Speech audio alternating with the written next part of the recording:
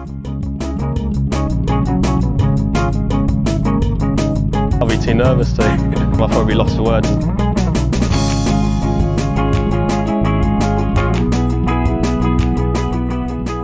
Hello, welcome to another edition of the Lost for Words podcast. We're back after a major championship.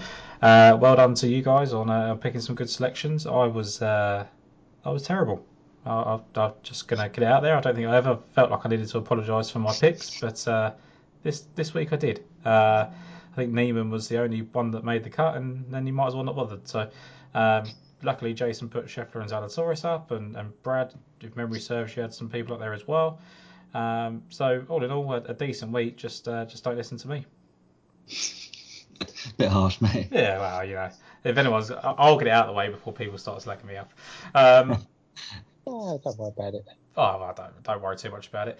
I will stop coughing on the podcast. That was one of the other criticisms last week. Yes, I did nearly die on the podcast last week, and I will try not to do that this time.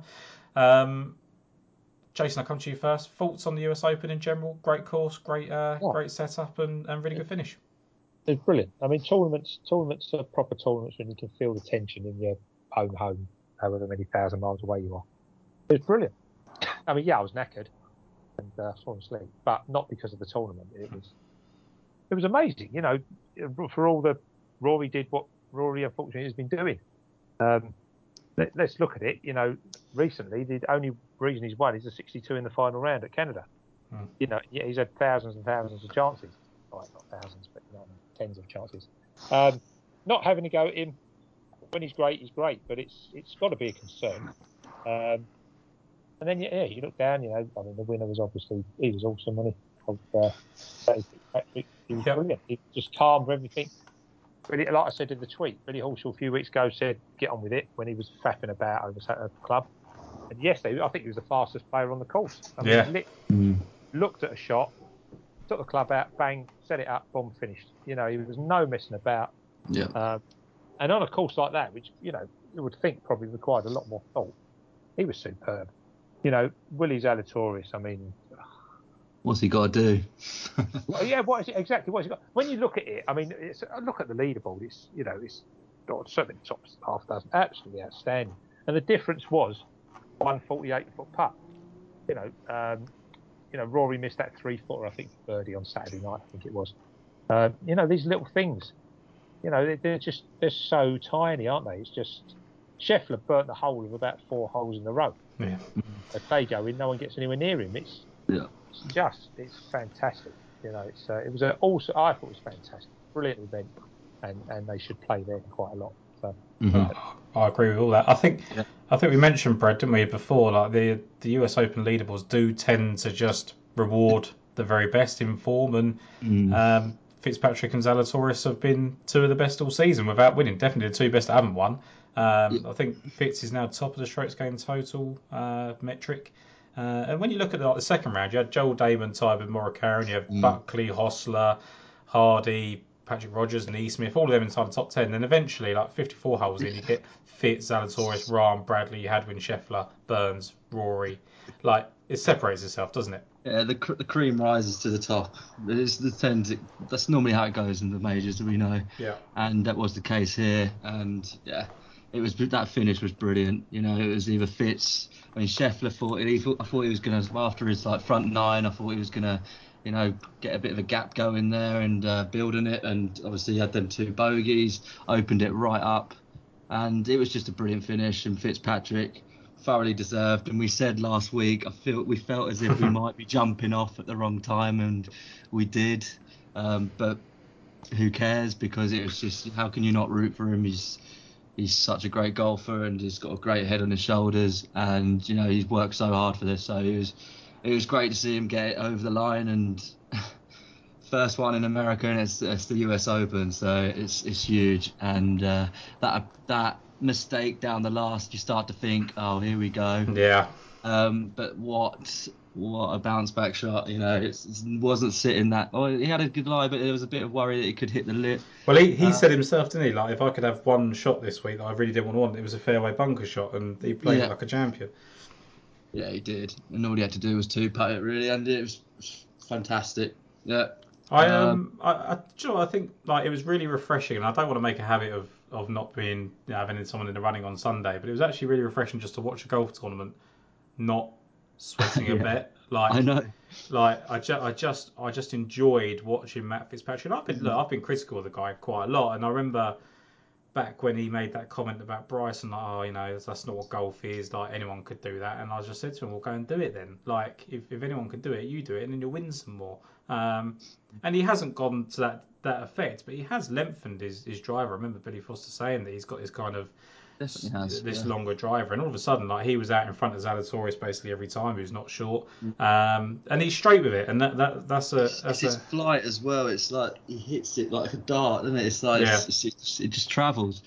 It's the only time I felt like he let himself down was it 14. What we were just talking about this off air, where like he hit it right up to the green, didn't he? And had a pitch in and was like 20 feet short, whereas Zalatoris sort of laid up and hit it to 6 feet or whatever. But like other than that, like there wasn't really any mental errors. It was just really really solid golf, and he made those putts that we worry about. Yeah, definitely. Yeah, he was switched on the whole way through, and thoroughly deserved. What an event! And interestingly, that both of those guys are players that we've said that like it wouldn't matter if the major championship was their first PGA Tour win. Like I had no doubts that either of them could win at any level. It's just when it's going to happen, and it happened to be when Fitzpatrick was 25-1 and basically is short. Like he's not going to get shorter than that unless he starts doing Scheffler type things, which I don't necessarily think he will. Like he's not going to be a golfer that gets much shorter than 25-1. I mean, what is he now for the Open? 25, I'm guessing, and that will probably go out a little bit. I imagine if he has a couple of bad weeks. So. Not to wish it on him. I mean, I'd love to see him fulfil his potential. He's a real big English golfer and one that's one of our top hopes. He's 20-1 in the market, so he's actually shorter than Morikawa, Spieth, Smith, Schauffele, Zalatoris. So that's about as short as he's going to get. And he was 25-1 last week, and we didn't go there. I won't necessarily beat myself up about it, but by the same token, it was fairly obvious, wasn't it? So. Are we ready to go into the BMW International Open, or is there more you wanted to chat about, Jace, on the US Open? No, not at all. No, as you say, it was what it was, and there we are. It's quite interesting to see a lot of them come over this week. Yeah. I mean, apparently it's only like 2-hour drive or something like that. Anyway. There's nothing. It was great, wasn't it? I mean, it depends how they're affected, but I can't see. I'm sure we'll go into it. I don't see the likes of. Scheffler being affected particularly much, whereas I do see, for whatever reason, the likes of Rory, being very affected by it. But we'll see. Yeah, worth a discussion on that one. But let's go to Brad. Any more thoughts on your Open before I move on? No, all good. Mate. Let's go over to Germany and the BMW International Open then, and. But Billy Horschel's a 12-1 favourite. He's obviously just won the Memorial, so you can see why he'd be so short in the market. But then up comes Louis Oosthuizen 22-1, Thomas Pieters 22-1, Jordan Smith 22-1, Ryan Fox and Wiesberger 25-1, and Sergio Garcia 28. Bit of a mix there, Jace. It's a mix of high-profile players and in bad form, and a mix of slightly lower profile players that are in pretty good form. It's an interesting market, I think. Yeah, but I couldn't blame you if you wanted to have your nuts on the Jolly. I mean, I can't back Horschel, as you know, just because I can't back Horschel. You don't like him, but well, I mean, you take that away when you do have a punt. Yeah. But I've got to be honest. I mean, I'm struggling to see how he doesn't contend. I mean, we try and avoid him as much as possible. But really, he's absolutely different gear, isn't he? If he wants to turn up and he wants to win this, I don't see him getting beat. I only fancy one against him out of the field. That's Victor Perez. But I look at it. I mean, when he's won the Memorial by 4 shots 3 weeks ago. He's beat John Rahm, Zalatoris, Cantley, Schauffele, Homer. Before that, he's got top 12 at Torrey Pines, 6 at Scottsdale, won at Bay Hill. He won at Wentworth. When really, he won it that a lot easier than a single shot. A bit mental on the final day, wasn't it? That's it. I'm genuinely not going to waste my time, other than expect him to win but can't back him. or back Victor Perez, and that's it. Make the case for Victor Perez for us then, and then we will go into our other picks. I haven't been. I mean, I know you've been putting up Perez for quite a while now, and he's not been doing too bad, has he? He's solid. He's mixing average efforts, but he's suddenly found a whole load of form, as you know. But just talking about Billy Horschel and Wentworth, and I said this to you 1,000 times before. Just one of the best iron displays I've ever seen was Victor Perez when he was second to Tyrrell Hatton at Wentworth. I just thought that it was just incredible. I genuinely thought it was up there with the best in the game. And he hasn't kicked on from that. But when he did that, he found 11 shots over the field. And I think, I'm not saying there's a direct correlation, but you have got the likes of Danny Willett, and you have got there are certain players that have appeared here over the years where you could say that maybe it's the class, I don't know, more than the actual track. Yeah. But I think there's something there when you look at that sort of grade. And he's been, over the last month, he's been absolutely brilliant. I mean, he was 8th in Spain, give you a little sign. And then when he won and beat, he played well, but I mean, obviously Ryan Fox should have won it. That isn't really the grade. But then he goes on, I think, when you look at his stats over that win, and then when he's third at the European Open, they are him getting back to what he did at Wentworth. And that's the benchmark that I set for him personally, despite his... he got beat by Billy Horschel, didn't he, in the match play a couple of years ago, I think, made the semi-finals. And obviously he's got the top 10 at Sawgrass, which is top grade. But you can pick those out. You can pick those out from a lot of players. But it was just, I thought the last month, 6 weeks, have really shown the sign that he's coming back to that sort of form that I saw at Wentworth 2 years ago. It's on tour tips. He's led and come second to Green. He found over 13 shots at both of those. Everything about him is just looking fantastic as far as I'm concerned. Yeah, he can find a bit on the greens, but against this grade, I think continually finding greens and continually getting the odd putt, I think he's going to be absolutely good enough, to be honest with you. He's found over 70% of the greens in regulation at both those tournaments. Yeah, he's gone to US Open. We were all on him last week, weren't we? Yeah. For top Continental, top Perez, top whatever, top Victor Perez. You know what I mean? And I thought actually after the first one, I thought, well, just hold in there, and go to the weekend. But sadly, he didn't. But I'll forgive that. It's not a problem. He comes over. He didn't play the weekend, so he wasn't battered about on Saturday. For me, I think class-wise, he got third in obviously Germany a couple of weeks ago. That suits him. That was a brute of a course. I know this isn't, as lunatic as that is, but everything about him. He's second in total driving this year, second in ball striking this year, top 30 in putting. You put that all together in this field, I think he's got a great chance. Yeah, I think he's a guy that's going to benefit from this decent run of events as well now. I think we've spoken about it a couple of times. That just no one's been able to get into a routine and a rhythm just because of the DP World Tour schedule. It's just not been friendly to those that are in form, I don't think. And he's now got a chance to really elevate his game again, get back to where he was, and I expect him to do it based on everything you just said. I don't think we could put it any better. So I've gone for. He could put it better. Well, I mean, I wouldn't personally, but maybe Brad could. But look, there's two guys around the same price, and the first one for me, Bernd Wiesberger. I never do it, and normally because he's the number one on the odds board every time, and this time he's slightly moved down, and for good reason. There's a couple of good guys ahead of him, but 4 top 7s in his last 7 starts in Germany really caught the eye for me. 3 5th place finishes, including on this golf course, and we just know what Wiesberger's problem is. He's got 2 4th and 5ths here, and he just doesn't putt, right? It's no there's nothing to be hidden from Bernd Wiesberger. I don't need to tell people what his problems are, but he's far and away the best iron and tees green player. So at 25 to 1, I'll just take a chance that it's going to click. He's due, isn't he? Yeah, he is due, and I think we don't want to try and talk too much about this, but just getting that first week of live out the way, I think just benefits. Whatever reason, just knowing what kind of backlash you're going to get, just knowing whether you're going to get paid on time and all those sort of things that come with making a life decision like that I just think getting out of the way and coming back and playing the DP World Tour, where this might be his last event for ages. That could be an extra motivation. I don't think it will be. I think they'll let them play, but all of that kind of factored into me that I think Wiesberg was a decent price at 25. So, like, it's the first time I've looked at him and gone, you know what, he's a big price. Like, I wouldn't put him behind Jordan Smith as much as Jordan Smith's been brilliant. I wouldn't put him behind Oosthuizen on current form. I wouldn't put him behind Thomas Pieters even, really. I know he played well last week, but I think Fox deserves to be where he is. He's been pretty much elite, and Perez, I'd actually argue, is probably better placed than those guys there. So I just thought the 25-1 was fair and not much too more on that. And then the other guy, Brad, that I thought was interesting was Larafabal. Like, it's the two-time course winner.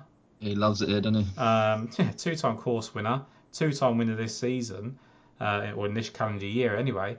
And it's very obviously a career year for him. Like, I know he's had 2014 and 15 were highlights, but you just look at like the scalps that he's had in his career. Like, the first three people he beat were like Monty by 4 shots, Sergio in a playoff in this event, Stenson again by a stroke in this event, Rory McIlroy and Phil Mickelson at the Abu Dhabi. Like, he loves the big event. Even like you look at his last three and they're not the same class. Joe Sholm, Ategi, and then Adrian Nelson, Jordan Smith, but they were all in really good form. Well, maybe Sholm wasn't, but like the other three guys were, playing some of their best golf, and he's just stood right up and been counted and won. And he put one of the playoff losses he has got was when he had Bernd Wiesberger and Thomas Bjorn in his group. It just feels to me like he can take advantage of where he plays well. I thought the 35-1 was fair. It's based on a couple of miscuts, and I expect him to come back, Brad. Yeah, I looked at him this morning. He opened at 40s, and I thought that was big. And even 35s, I think there's still so much juice in that price. Yeah. But yeah, as you alluded to, he's really loves this place, and he's had a really good year. But the one thing that concerns me, obviously, is with the distraction at the moment with the. Of course, yeah. Because obviously he's gone over to play that, and then prior to that, he's had that miscut at the European Open and at the PGA, but that can be forgived. But I just worry he might be burning out. He's gone for a really hot period. Obviously, the South African swing he played really well, and DP World, the Handa Championship where he won that, didn't he? And the Qatar Masters, he had a 5th. So I don't know. There's just he's a good course horse, and he has been playing well this year. I just worry maybe if his form has dipped a little bit, but I think there is still enough juice in the price for him to be appealable. But that's what worried me. I think more the distraction of the other tour at the moment. I'm kind of having that with a lot of players at the moment. It's putting me off a few. Yeah. It's just it's sort of like not knowing how players are going to react with what's going on in their heads. You sort of want to see form on both. After maybe a few more weeks, we might be able to see. Yeah, I said to Sky on the Mayo show, I just don't think you're going to know what value to put on form on the Live Tour until it's been a year or so. Like, it's a completely different concept. It's 54-hole shotgun start. People are always going to dismiss that because it's not a format they like, and that's completely acceptable. The comments that you make about obviously just going off the boil, I completely agree with. My main the promise that I took from that was I never would have cared what he'd done in that major championship. It's not relevant to me. He was never going to play well in there. The miscut at the European Open, he opened with 79 and bounced back with 72 and missed by either 1 or 2 shots, and it's like, as long as he's bounced back from a really bad round, it was a really funky golf course, a lot of really early ejections at that course. And then he played Live and he finished inside the top 13. Not great in a 48-man field, obviously, but just fine. He was steady. Hasn't played since. I just wonder if it's that hot patch he's had. Of course, it is. That's Larafabal all over, isn't it? It's more not even comparing the form from the Live. I'm more feel like these players are mentally distracted right now, and some of them might affect them in a positive way. I'm going to go out and win on the DP World Tour, and another way they might be like, they might not be as motivated. Who knows? It's difficult to sort of to measure. Pass through, yeah. It's like Jason sort of said in the past, and I always ask these sort of questions to him, and he says you can't get inside of people's brains, and I think that's that's the ultimate thing with this, right? It's just Yeah. you. Sergio Garcia couldn't wait to get off the PGA Tour. He was having a right on, pitch up, and then played pretty poorly on the live. And Wiesberger might react badly, Rathbone might react badly, but I think that's been factored in to both of their prices. Actually, I think because people aren't necessarily backing them as much at the moment because of just maybe not liking them, which is again absolutely fine. It kind of suits me that kind of area there. But I see it as an opportunity maybe. If they play badly this week and play badly the week after, then you would say, okay, they're Then committed to one thing. That's what I mean. It's like at the moment it's the unknown. I'd always kind of like the unknown. It doesn't seem to work out for me, but I always seem to think that it could be an opportunity. And my next one up was Marcel Schneider, who is varying prices. He's 100 to 1, 66 to 1, 80 to 1. 100 to 1 with just 5 places, or 80 to 1 with 7. So I would probably advise the 80 to 1, 7 places. But he's another one. Like, I'm going to discount the miscut at the US Open. Like, he's not the player that I ever see contending there. Jason, I don't know what your kind of thoughts are on players that are playing well on DP and missing cuts at majors. But 7th, 4th, and 5th before this. The 5th came at the European Open in Germany in front of his home crowd, and until his price shortens up to unbackable, a little bit like Mansell has and others before him, I just think he's worth carrying on with. Yeah, certainly. I think they're only playing for places, but he's all them three you spoke about. I mean, I love Pablo, but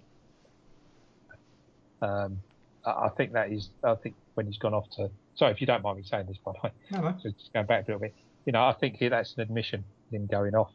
Wiesberger. I listened to last year's, and Wiesberger was jolly. I think he was very close to jolly.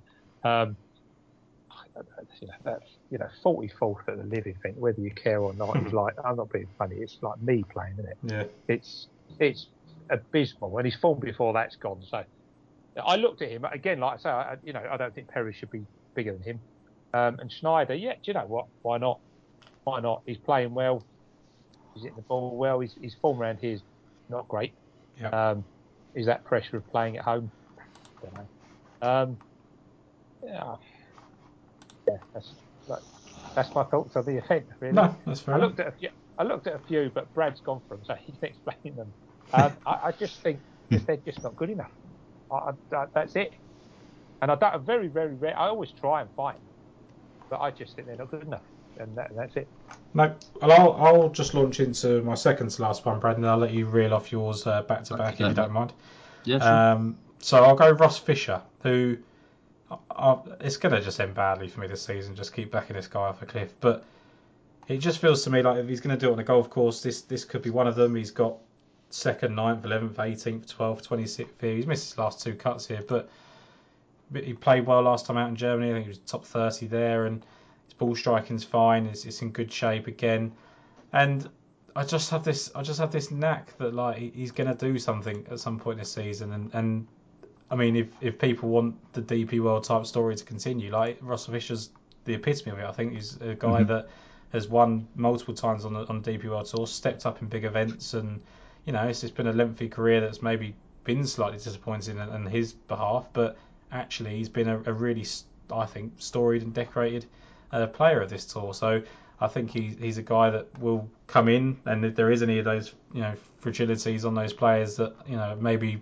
got different motivations, distractions, etc., he's the type of person that can step forward. And 15th and 19th, his last 2 in strokes gain approach to me was enough to kind of take me forward, and I thought 100 to 1 was fair enough. It's basically been the price he's been all season, barring 1 week. Really good record here as well. He has, just really strong, and we know he plays well in places he's done it before. Like he's just a repeat performer. He is the type of player to show off. Like 100 to 1, 7 places, I thought was plenty good enough. Again, I think like Jason said, he's probably playing for places, whereas I think the 2 I started with, I think generally can win. But I'm happy to play at a 20 to 1 place. So. Absolutely fine with that. So, Brad, you've now got a trio in this basically same price range. Yeah, all piqued my interest. I was debating whether to go one up the top. I liked Fox because obviously he's hitting the ball better than ever right now. But can I commit to 22s, 25s when you're so used to backing him at 30s and 40s? I know he's playing really well. at the moment, and he's got an all right record here. I think it was 20. I can't remember now. I think it was a 24th and a 14th, something like that. But he's playing superb golf at the moment, and his ball striking is brilliant. But I sort of left him alone in the end, and I went a bit crazy with the long shots this week. 26th and 14th, mate. So you weren't far off.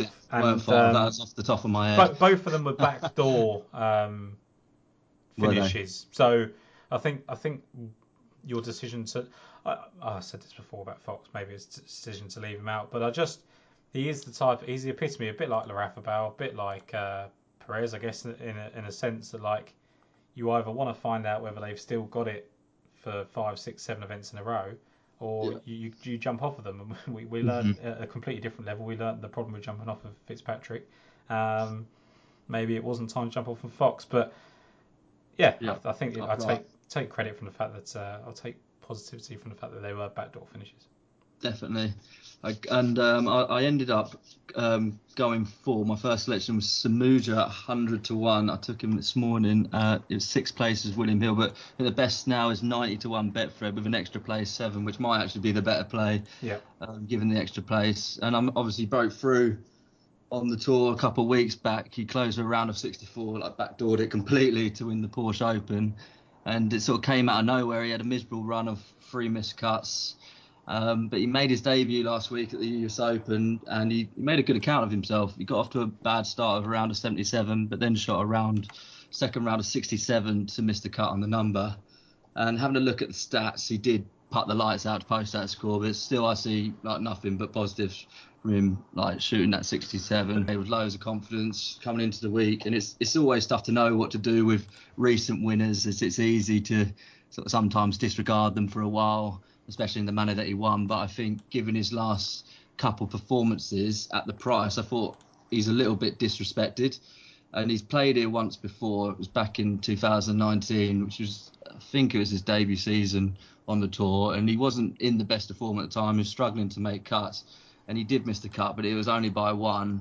So he's got some experience here, and he's developed a lot as a player since then. So I do think there's some serious value on taking Samuja this week. He 18th and 1st in the Porsche European Open as well. So talking about location form, he's obviously playing some of his better stuff in Germany.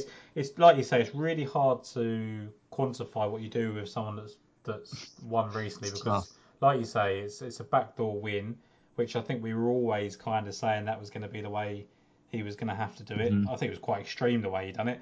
I think he just sat there and that was it and waited for it. But you just don't know, do you? It's floodgates either open or they don't. I mean, look at Richard Bland. It just seems a really disrespectful price for me. I don't know. I know it's a tough, of course it's a tougher field. But I don't know. I thought it was a really big price, and considering he finished above most of the DP World Tour last week, you know, and that 67 it just really did grab me this week. I think the interesting thing as well is that we maybe discount a final round win, and it's not quite the same as being in contention and winning stuff like that. But all those other players have opportunities to do it. Like Thomas Dietrich, the Laurie Kansas, the Richard Mansell, they could all come off the pace and win, and they just don't. Like, it doesn't really matter how you get it done. You don't care. He can find a seriously hot. He's like your all rounder, Samuja. He's not actually that particularly good at. If you look at his stats, he's sort of middle ground for everything. And then if you look at it when he does have his when he does like finish well, he gets a really hot putter, which is shown last weekend. Obviously, the week he won.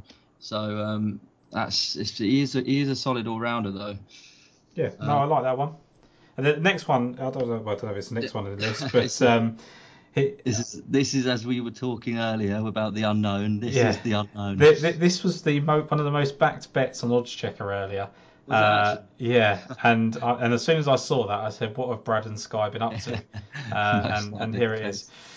Yeah, Kazuki Higa 100 to 1. I took it 8 places with Ball Sports, but I think that's gone. But I think 100 is still available with Paddy and Betfred, 7 places. And yeah, as we were saying, he's not a familiar name to most, but he's a seriously top player on the Japanese men's tour, and he's now inside the top 100 players in the world, ranking 84th it's going to be a completely new experience, as he hasn't competed on the DP World Tour before. I'm not sure he might have competed in a major or two in America. Played the Zozo event. Oh, the Zozo, that's it. I think he made the cut there as well. I hope so. It's a no cut. Of course it is. Sorry. I thought that as soon as I said it. There's obviously, we said there's an element of unknown about how he will adapt and play. But what I do know is he's playing some really good golf at the moment. Some of the stats: he's second in stroke average, fourth in greens and regulation, fourth in bogey avoidance, 26th in driving accuracy, and 46th in distance. He's just, so we're saying with Samuja, but even Bays is like a solid player on this tour. He's yet to miss a cut in Japan. He's played 9 events, winning twice, tied 4th and a tied 6th. Worst finish being a tied 37th. And yeah, it's a massive opportunity for him this week.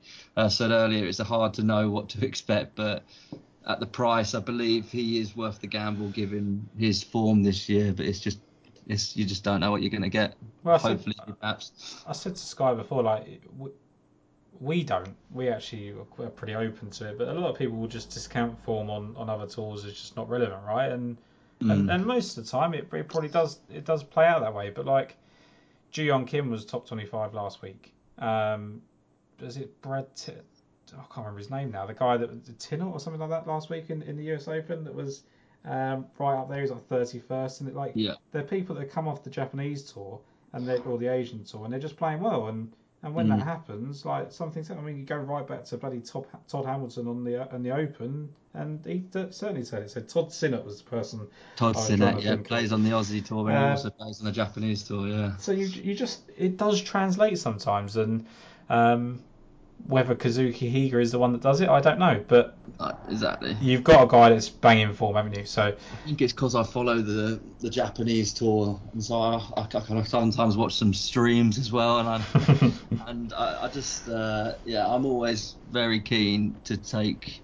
I do it with the women's tours as well. When players come over, when they've been playing on the Japanese ladies tour or the Korean ladies, there's some value in taking these players, because you don't know how well they're going to match up against the field. I mean, that he's been performing well on his home tour. It's just, but you don't know how he's going to fit in at this level. Is he just going to just like a duck to water almost, and just thrive, or it's just the unknown. But I'm excited to take him, and we'll see how it goes. Yeah, no, I think it's one of those ones where, like, I've fallen in this trap a little bit before, and it might be a trap, but at 100 whatever to 1 now, like, exactly. It doesn't matter. Like, if he was, you'd feel really stupid if he went on and had a really good week, and it was all in front of you and you've been following it and you didn't do it. So I think that's an absolutely fine bet with me. Folks, sweaty sack summer is approaching, and it's now time for you to prioritise the comfort of your crotch. That's why the king of crotch comfort, Manscaped, has spent 2 years designing the most comfortable boxer briefs out there. Now, I've had the honour of testing out these new boxers, and I can say it's the softest fabric of any underwear I've ever owned. It's so breathable that it's like gills for your groin. They even trademarked the jewel pouch, so you know it's serious. I think it's time for you to invest into your family jewels, so let your bulge breathe and get 20% off and free shipping by using the code LFW20 at Manscaped. Let's say you're on a date and your partner catches that Manscaped on the waistband of your underwear. It's almost a guarantee to raise some eyebrows and act like a billboard on a highway to Pleasure Town. The micro model fabric is buttery soft and breathable, keeping your cucumber cool. Walk, run or strut, these moisture wicking boxers breathe without breaking a sweat. The tagless waistband hugs your body without digging in and lays flat against your skin to reduce the chafing, and the front fly opening gives easy access and makes bath and breaks quick and efficient. You can get 20% off and free shipping with the code LFW20 at manscaped.com, and that's 20% off and free shipping with LFW20 at manscaped.com. So once the Boxers 2.0 touch your sack, you will never go back. Final one for you, bro? Yep, last one, Matthew Pavon, 100 to 1, 8 places. That was with the each way extra Bet365, but I think the best now is 90 to 1 with Sky Bet. 7 places Betfred is still 90 to 1. Oh, 7 places, brilliant, yeah. That's more than enough. Yeah. And it was just really impressive last time out at the Scandinavian Mix. Finished 6th with a horrifically cold putter, ranked 8th on approach, 7th around the green and 2nd tee to green. It's just a great result for him, given that he hasn't been playing that well in recent weeks. I mean, there was a period at the start of the season where he looked destined to break through. He was third at the Raz, sixth in Kenya, and he had some decent performances in South Africa as well. But he was going off I think it was 40-1 some weeks, 45-1. And that was just because he warranted that. He was playing some really solid golf. As we said earlier, the field is much stronger for this event, but I think he's far too big of a price. He's played here 3 times, missing the cut twice, and finished 10th back in 2019 when he was in crappy form, which I always like to see. And he is capable of decent putting weeks, and if he hits it like he did last time out, he could be in with a shot. So yeah, that's my last one. Yeah, I like that. Jason, I thought you might have been tempted with Matthew Pavon. With you were quite keen on him early on in the season. I know his form has obviously faltered a little bit, but seems like a get back spot for him. Yeah, again, absolutely. Pavon, I think Yannick Paul, who I know you like. Yeah. Jacques Kruiswijk, all them around 100, 125. I can see it. Hurley Long, he's been playing well. Ross Fisher, you're absolutely. I think Ross Fisher is absolutely primed to go to the Live Tour. I don't know why. He just seems that sort of. He's at the end. He ain't going to win again. He might nick one. Might as well go off and earn £4 million a weekend, mightn't he? Feel like he might have missed the boat. He might have been in that early adopters. Yeah, might have been. Yeah, probably. You've got plenty there. I genuinely think you're just chasing 5 places. That's it. Yeah, that's fair enough. Yeah. Lucas Nemec, he's playing well. I can easily see how you could do that. I mean, I've got a load written down. Yeah. That aren't actually playing. Brandon Stone for some reason. Yeah. Written down. I thought he was fascinating here. But at the end of the day, yeah, like I said to you earlier, I'm not going to make excuses. That's what I think about the event. So, well, it's just. I think it'd be a great event. I just think that Portugal's absolutely different gear. I think you've learned in the past, Jace, recently, especially this season, you've kind of, when you've had a gut instinct feel about a player or 2 players or whatever, like you did at the US Open last week, like you haven't forced it. I think that's something I don't know if you've done personally to make a conscious effort, but when they've all fitted the bill for you, you've stuck with those 1 people or 2 people, and it's kind of works in your favour. Yeah, look, there's no right or wrong, is there? No, absolutely none at all. You can go and you could back 10 players, get 3 places, and you're still betting 7-4 your money or something, total money or whatever. Yeah. 4-1. So for me, on a week like this, where I definitely couldn't have somebody like Louis, couldn't have Peters, Jordan don't win. And then as you look further and further down, they were just Perez is somebody I wanted to be on. And as I texted earlier, there were a few there, but the more and more I looked at it, well, Horschel's could win pulling a truck, and if he does, then I'm not sure who. If he plays well, I'm not sure who could beat him. No. And for me, it's that's the way I'm neither right nor wrong. We'll soon see on Sunday. Yeah, we'll find out, won't we? It's not long to wait. It is 1 round longer than the other tour, though. But there was a couple of players here, like there was Christopher Broberg, Justin Walters, I thought were interesting. Yeah. Both of them are in obviously good form, but in the end, I went back to a former flame, which it seems to go out every time I bet him. But Paul Waring, 200-1 he was with 7 places. He's now 175, 7 places. I still think that's fine. Like, he's got a 10th and 11th on his golf course.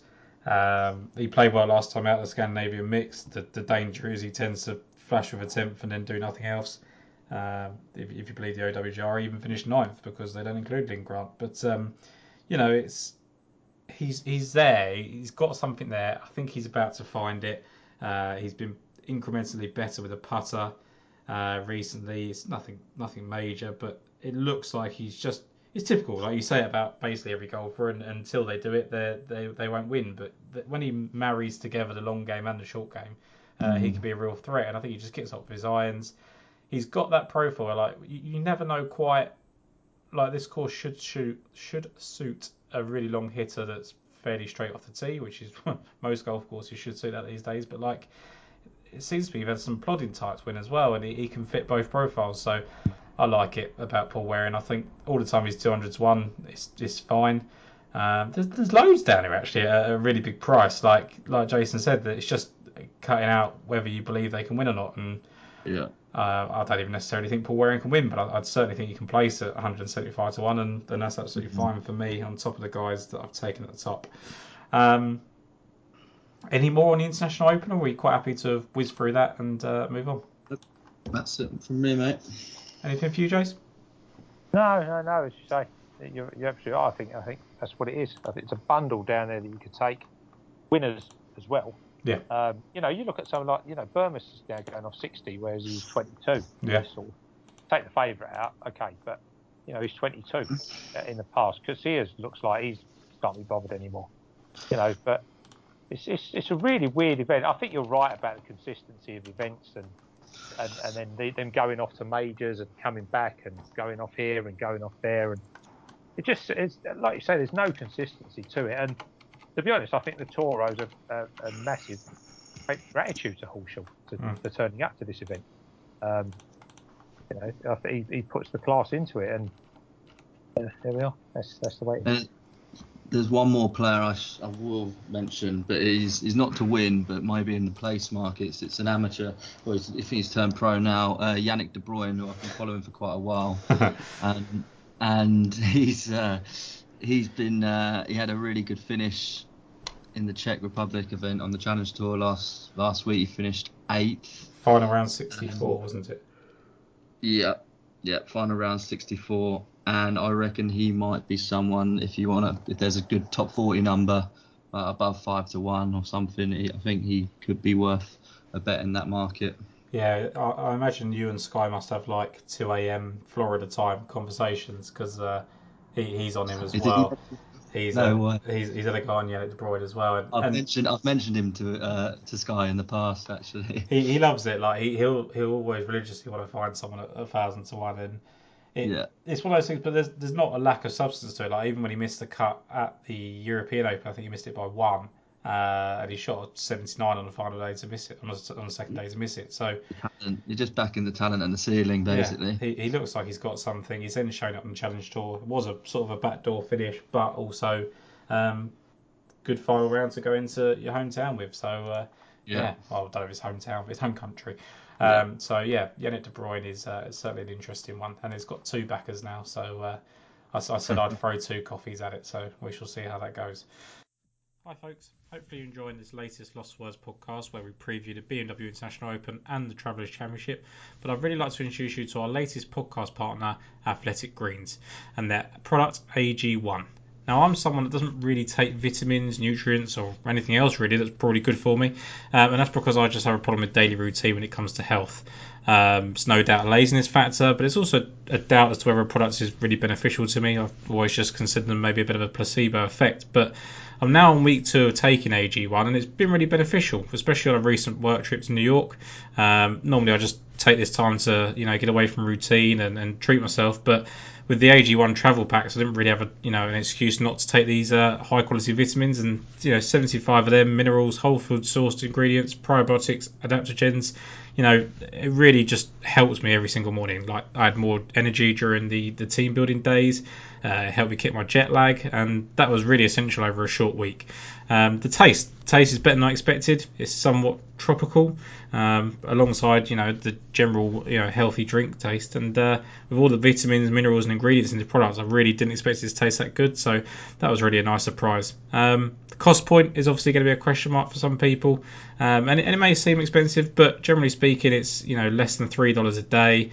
It's an all-in-one solution, so you can get rid of all the other supplements that you might be taking, and that's why they've got 7,000 5-star reviews for the AG1 product. Like it's been trusted worldwide. It's cost effective, and $3 a day to look after yourself really isn't anything. So my favourite type of products are those that are created by people with real life problems, and the founder of Athletic Greens had his own gut health problems, and that really just required a complicated supplement routine, and that was costing him $100 a day, and now he's gone out and set up a product, and it's $3 a day, and that's less than a daily coffee, which is really nothing to ask for. So it's now time for you to reclaim your health and arm your immune system with convenient daily nutrition, with just 1 scoop in water every day, and that's it. No need for a million different supplements, which definitely suits me to the ground. So to make it easy, Athletic Greens is going to give you a 3 1-year supply of immune supporting vitamin D and 5 free travel packs with your first purchase. All you have to do is visit athleticgreens.com/LFW. That's athleticgreens.com/LFW. And then you take ownership over your own health and pick up the ultimate daily nutritional insurance. Thanks, guys. Travellers Championship then, it's been really refreshing this week to have two events where you've just got a real solid bank of course form and current form. I think just to peruse, you can trust the stats that you've been getting recently. It's always generally tends to be in this behind the US Open spot. It has been played behind a PGA before as well. I think when Russell Knox won it in 2016. But Jason, generally speaking, the major winners do well coming off that US Open. They do. It's changed quite a bit recently, isn't it? But like I said earlier, you've had Ches Reavie and Harris English, who are both third at the US Open. Yeah. Came straight away on and won at this. But before that, you got Bubba, who missed the cut twice at US Open, won it here. He was 33rd at Memorial, won here. Can't read my writing. And there are others. But recently it does. I mean, the game has changed. There's no question. So maybe we go more recently. I mean, the DJ obviously played the US Open later on in the year when he won here, and he was sixth there. But yeah, I think it's really difficult because you watched yesterday, and you have to think that those that are in contention that didn't win, it's going to be hard to get back up. But they're bulletproof now, really. Let's face it. I'm not sure that sort of thought. I think the travel is more affecting than I got beat. It just I don't think they think like that anymore. So it's hard to say. But look. Somebody will do really badly and will go, "Oh, I told you it was the US Open." It wasn't. It's just they played bad. Yeah. So I'd rather just say, yeah, they're in form, whether they won or not. And it doesn't seem to affect Zalatoris, does it? Not winning. No. He comes back every bloody week. So yeah, I think it's fantastic. I can't believe they've got five of the top six in the world here, which I think is incredible after a US Open, and certainly US Open like that anyway. I think it's a fantastic event. They're certainly taking an approach here, I think, aren't they? Whether they're saying support the PGA Tour. Yeah. Having said that, I'm not sure you can tell them what to do, can you? Well, I think Rory and Justin are in a different position. I think they are basically being told what to do, but that doesn't necessarily mean that Scheffler, Cantlay, Burns, and all that would turn up either. So I think a lot of them are just playing because they're in good form and want to carry it on. Yep. Mm-hmm. Let's look at the market then. So Rory McIlroy is 10-1 favourite, Scheffler 11-1, JT 12-1. There's a little bit of a drop off. Cantlay 16s, Burns 18s, Xander 20s. Brad, I'll come to you first. Any that kind of tempted you at the top of the market? I think Patrick Cantlay, but I didn't get there. But I think if he was 18s, I might have had a punt on him. He played well last. I mean, it's good performance for him away from the Masters, and it's. I do think that he's going to build on that, and he's the one that I might regret not taking at the end of the week. I think he does. His game fits well here. But yeah, like I said, I couldn't get there at the price. But yeah, he was the one that I feel I might regret not taking. I mean, he shot a 60 here as an amateur, didn't he, on debut when he was 24th. He went 67-60 to sit first after 36 holes. So, and he's only followed that up with 15th, 11th, and 13th place finishes. So clearly a golf course he likes, style of event that kind of suits him. Rory McIlroy just is what he is. If he wins, that's fine. He's 10-1. I don't really care. Scheffler, pretty much the same line of thinking. I'd probably trust Scheffler a little bit more in this situation. JT, not so interested. I thought Burns was interesting.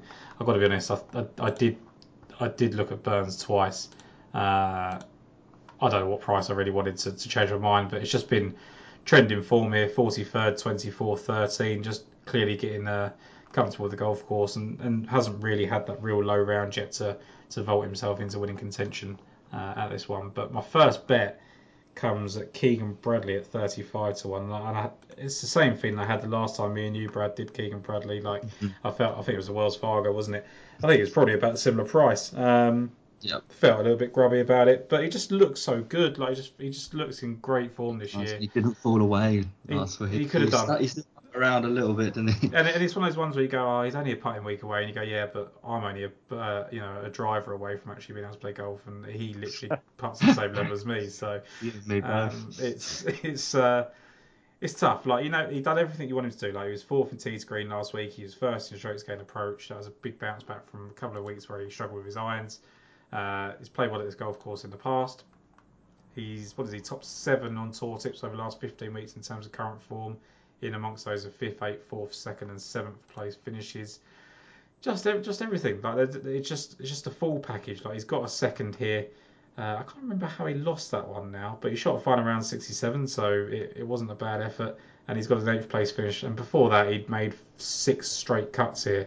He made his first 9 cuts here before missing the last 2, which is maybe a little bit of concern. I don't know if they've maybe just changed something that's doesn't suit him. But the first round of 2020, he opened with a 67, was 33rd after day 1, and then missed a cut. And then the second round, he shot a 67 in 2021. So he just seems to have those good rounds that he just leaves himself a bit much to do with one of the bad rounds. So hopefully the form he's in, he's not going to have that ejection, and it'll be a 68, should have been a 64 rather than a 72, should have been a 76. But just love everything about Keegan Bradley. I just think the win's there.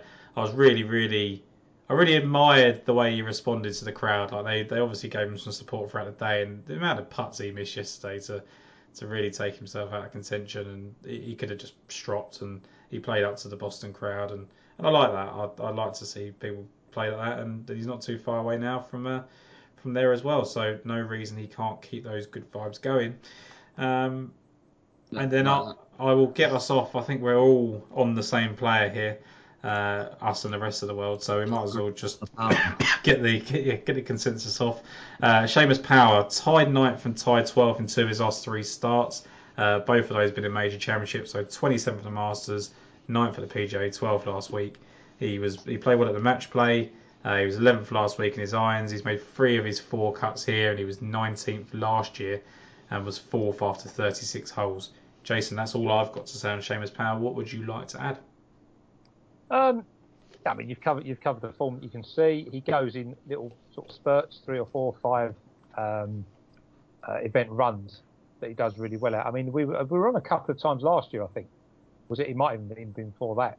But last year he went on top 10 finishes, didn't he? He went on a run, Byron Nelson, Rocket Mortgage, John Deere.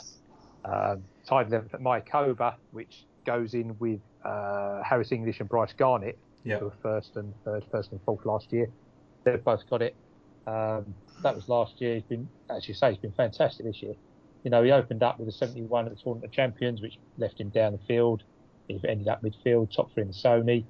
14th at sort of La Quinta, if you like, at the Dye influenced American Express. Got 9th at Pebble, which works fine. Like you say, he strings 3 or 4 results together, so don't worry about miscutting your field. Yeah. Last week, 11th for approach and greens in reg, top 10 in putting. You know, on a course like that. Back here, where he's improved for miscut, 36, 66 and 19th. He's lightly raced for a man of his age. He's 35 years old, but he's only really had 7 years as a inverted commas proper professional. Yeah. He's very impressive, isn't he? I just like the fact. I remember distinctly from the last year that when he hits form, he just keeps going and keeps going and keeps going. I can't remember the event I was on quite strongly, and I think he should have won it. I can't remember. He sort of faded. I don't know what happened on the Sunday. I think I was away on holiday and I just kept refreshing. Might have been the RSM. He was 4th for the RSM. Can't remember which one it was. That's it. What more do you want? He's playing well. He's playing in top class, and job done. I think he's got a fantastic chance here this week after last. Yeah, I think he's a bit like Adam Long. The name's misleading. He isn't the longest hitter out there. So. Oh yeah, can we do that again? Because that went down well last week. Yeah. So Power and Long, not the longest hitters, and this course certainly suits that. Aaron Wise isn't very clever. And Aaron Wise is very clever. So we've hit the trifecta there. I'm sure I'm going to scroll down the rest of the field in a minute and try and find another one which won't be quite as funny. But Brad, your thoughts on Seamus Power on top of all that? Yeah, no, I agree. Everything you've covered it all really. Just then 2 brilliant displays in recent majors mainly caught my eye, and it just goes to show really how far he's come as a player since breaking through last year. And he's shown on multiple occasions that he can contend in these type of events. Like his maiden win at the Barbasol was 21 under.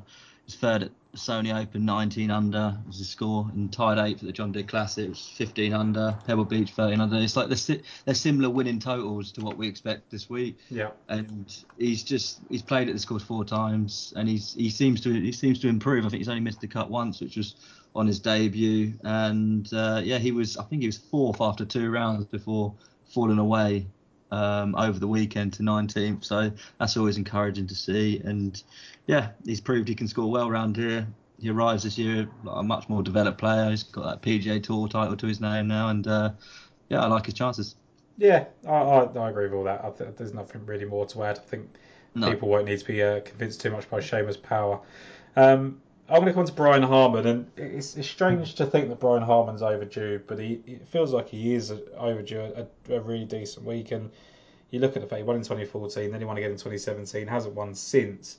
But he's halfway to his 4th, 10th place finishes already this season. He's got another probably 15 events to go. He's already got that 3rd place finish at the Amex, which is a golf course we like to combine in this. And he was better at the US Open than his final figures obviously show. He finished 43rd, but he was right up there. I think he was inside the top 8 for the first 2 rounds and 17th after 3. Top 10 in course form, top 18 in current form last 15 weeks.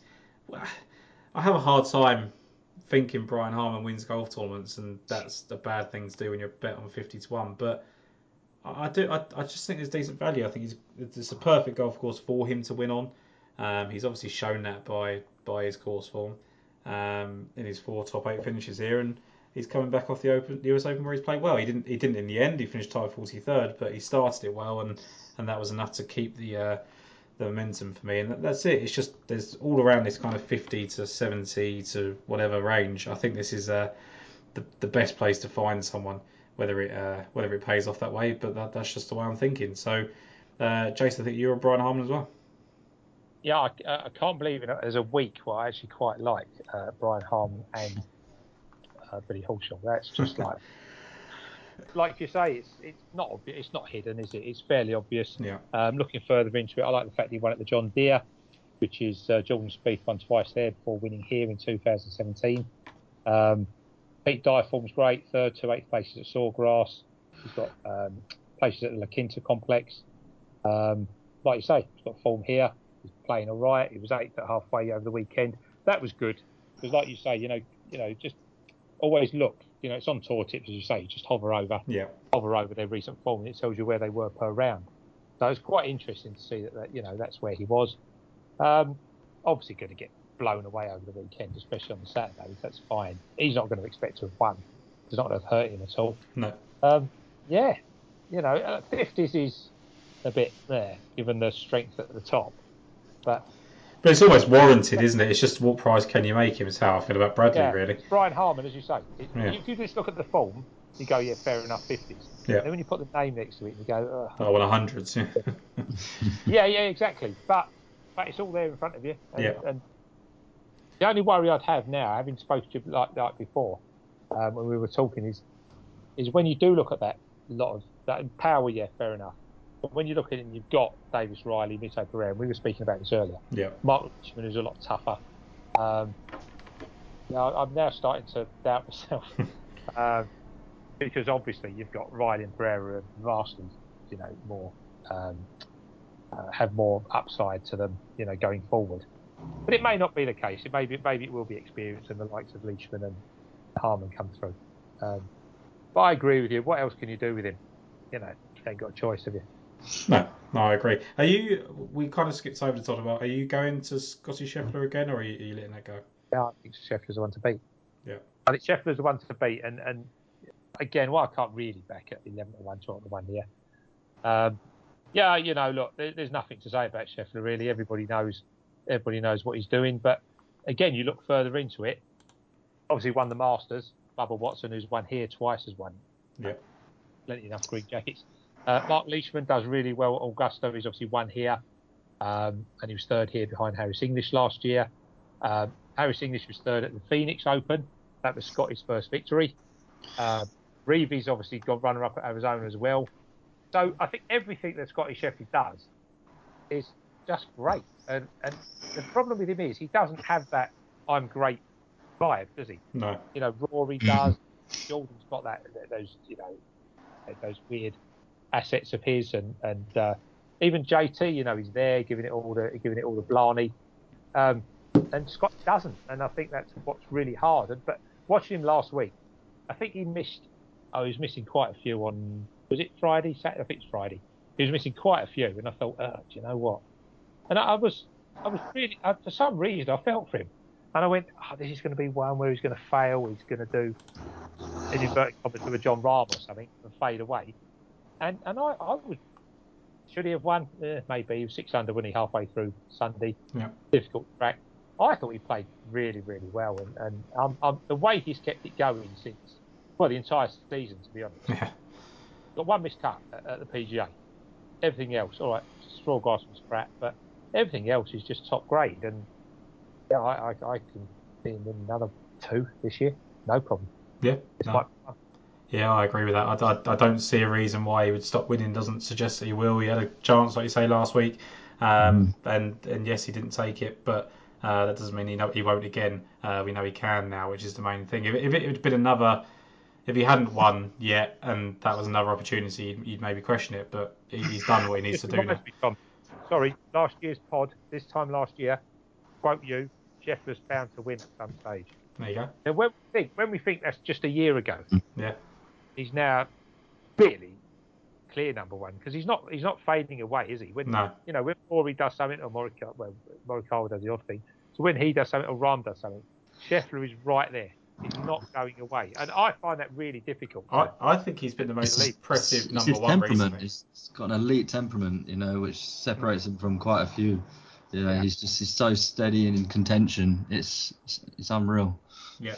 Maybe my final one, not sure yet, but Brendan Steele. I'm glad you mentioned the Phoenix Open, because that's obviously something that links very well for him. 3rd, 5th, 6th at the Phoenix Open. I think there's a couple more other finishes, so they're just the top 3. He's played here 11 times, missed 3 cuts, but then whenever he does make the cut, he's played incredibly well. And the best finishes are 5th and 6th, but otherwise there's nothing worse than 25th. And it just means I think Brendan Steele is going to be there at the weekend.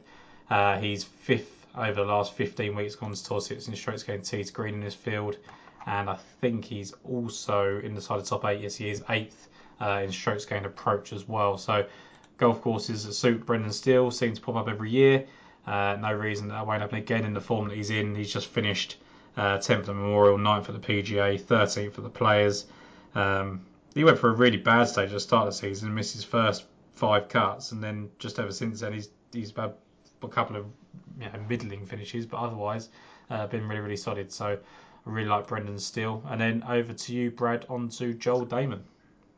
Gonna go to the Leash first, actually. Oh, the Leash first, okay. The Leash, yeah. So I backed Leishman at 60-1. And there was just signs of life from him last week at the US Open. He just hasn't really put in a performance for a while now. He finished 14th and was 21st on approach. That's the best he's hit his irons since, I think, the Tournament of Champions back in January. So that's just the boost he needs coming into one of his favourite events on the calendar.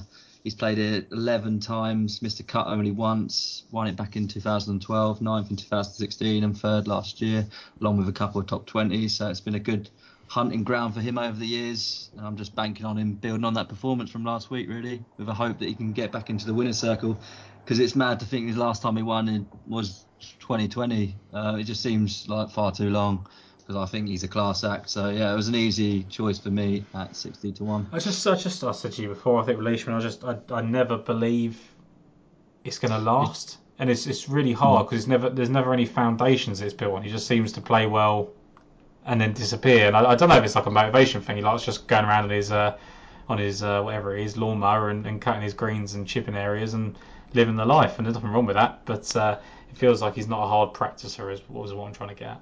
Mm-hmm.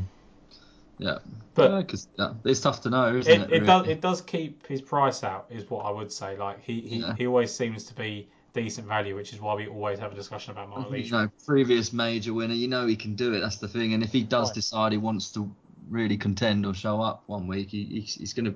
If he's in contention, he's gonna give you a run. I think that's the way I see it. And he's been there and done that. So I think at 60-1 at one of his favourite courses on tour, it was a bit of a no-brainer. given he showed last week. Yeah, no, I like that. And then on to Joel Damon then. Yeah, Joel Damon, another player coming off a successful US Open last week. He was leading the way after 2 rounds, fell away over the weekend, but still managed to finish tied 10th, which equals his best ever finish at a major. And he's openly said in the past he believes he isn't good enough to win a major. But after seeing his interview with golf.com, if you haven't seen that, I would recommend it. After he finished last week, I think the attitude might be changing somewhat. He's such a laid-back guy, easy guy to root for. I do believe he could maybe go to the next level. Obviously, you'll say that for a lot of people, but I suppose for that to happen, he has to start to believe it himself. Yeah. But I think it's results like these that can really help with that. And he was first for accuracy last week, 4th on approach, and 5th tee to green, which caught the eye big time. Played here 4 times, missing the cut once with finishes of 62nd, 43rd and 20th. So he's improving with every visit, which you always like to see. And last time here, he carded rounds of 67, 68, 68 and 65, which was only enough to finish 20th, which highlights how low you have to go here if you do want to contend. He is capable. He had like a second with a score of 19 under at the John Deere Classic back in 2018, which is always a good comp for this one. So yeah, I was surprised to see him in the triple digits after his display. I don't think you can get triple digits anymore. I got my 100 to 1, I think 90 to 1 Betfred. I still think that's a big price, given like his performance last week and also how much he's come on as a player over the last couple of years. Yeah, I do think Joel Damon is a different prospect to the player we used to talk about, where I think me and Jason were quite questioned his kind of approach to the game, and he just didn't care enough. And you know, that's fine. Sometimes it works in your favour, and sometimes it doesn't. I think he's dedicated himself a little bit more now, and that seems to be paying dividends. There was a bit like the International Open here. There was a couple of guys that I really considered. I thought the fact that Harris English made a cut on his first start back was interesting. A golf course that I think he can play well at. His ball striking was okay. Probably a little bit too early, which is reflected in the price of 125 and 100 to 1, but certainly wouldn't be surprised if he's up there at some point during the week. Sahith Theegala, you're talking about the Phoenix Open link, that could be one of interest. Nick Hardy just played really well last week. Don't know whether he's the type that can carry that on. And then Chris Gotterup was just someone that really caught my eye just when I was looking through Torty. It's just because of the ball striking. Just out of nowhere, he finished 8th in tee to green last week, and he was 15th in strokes gained approach as well, which is just a really solid week. And yeah, I don't want to put too much emphasis on that, but his first 4 starts as a professional, he's missed 2 cuts, but otherwise he's finished 7th at the Puerto Rico Open and 43rd at the US Open. And in the US Open, go on, mate. Sorry, Tom, was he still an amateur at Puerto Rico? That's a good question. I thought he was. I think he was, yeah. I remember talking about him the week after. Yeah, maybe he was still an amateur there. So his first 4 tournaments, 7th and 43rd in those. And to me, he had a 69 in round 2. He had one disappointing day with 75 on Saturday, but he's finished above Homer, Neiman, Patrick Reed, Koepka, Hatton, of the guys that made the cut, forgetting all the guys that missed the cut. And he's 400 to 1. We've seen guys play well here early on in their career before.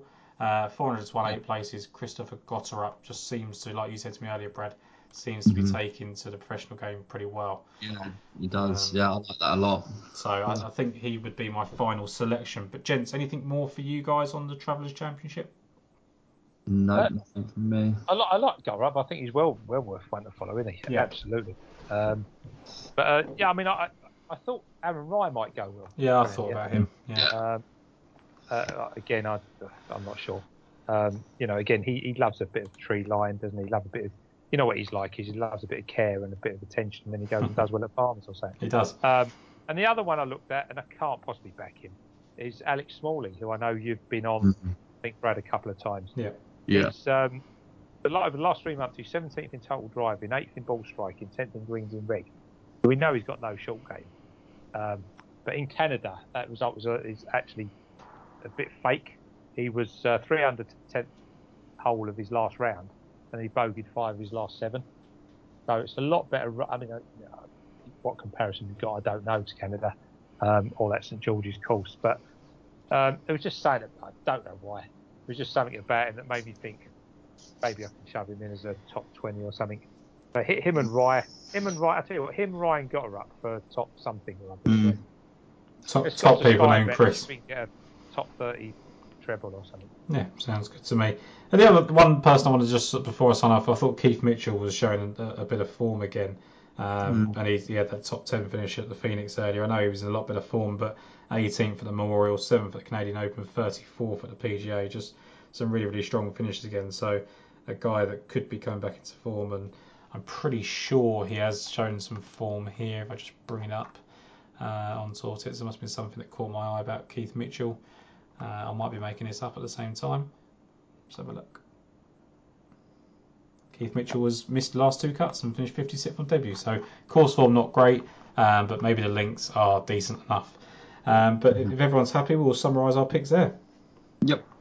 So for me, I had Bernd Wiesberger at 25-1, Pablo Larrafa about 35-1, Schneider at 80s, I think it was, for the 7 places, Ross Fisher at 100-1, and Paul Waring at 175-1, 7 places. For me, in the BMW International Open. Chase, I'll come to you first there.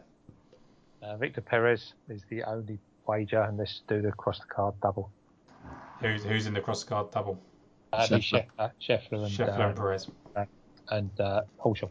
And Horschel, okay, excellent. And Brad, your selections in the International Open?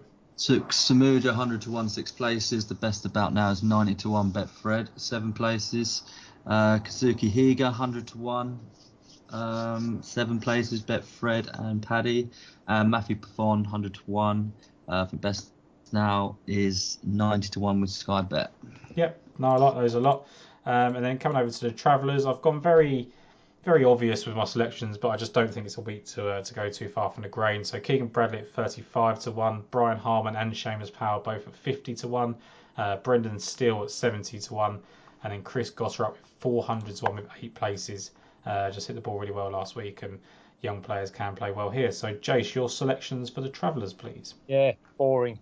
Scottish Chef, Brian Harman, Seamus Power. But yeah, I like your Chris Gotterup shout in some way. Aaron Wright, I've just got a feeling this is his course. And Alex Smalley, if he can just borrow a putter for something. Yeah. Nope, like that. And Brad, finally, for your selections of Travellers. Yeah, I'm with you both. With Seamus Power, 50-1, Leishman, 60-1, and Joel Damon, 100-1. We've got a sounds like a Harley featuring in the podcast at the end there. I will just point everyone in the direction of the podcast I did with Peter Uline. Already getting some lovely comments on from Twitter about that. But it's a very transparent interview. He was straight to the point. I asked him the questions I wanted to ask. He answered them very candidly. I don't expect people to change their mind about the Live Tour and things, but I do think there is a little bit more to the decision making and some positivity that he can take out of it that others may not think of. As I said before, if you're not that way inclined in thinking that, I don't think it's going to change your mind, but I do think it was a refreshingly open and honest interview. So one I think that is worth going to check out. But other than that, gents, any other order of business, or are we all ready to go on to next week? All good. Anything for you, Jace? No, we're all great. Cool. All great, mate. It's one of them, isn't it? It is one of them. I think it's a good week. I don't feel so major fatigued, maybe because I didn't have anyone in the final round and just cheered on Fitz and enjoyed it. So yeah, looking forward to this week and hope our selections come in. So be lucky, everyone, and we'll see you again next week.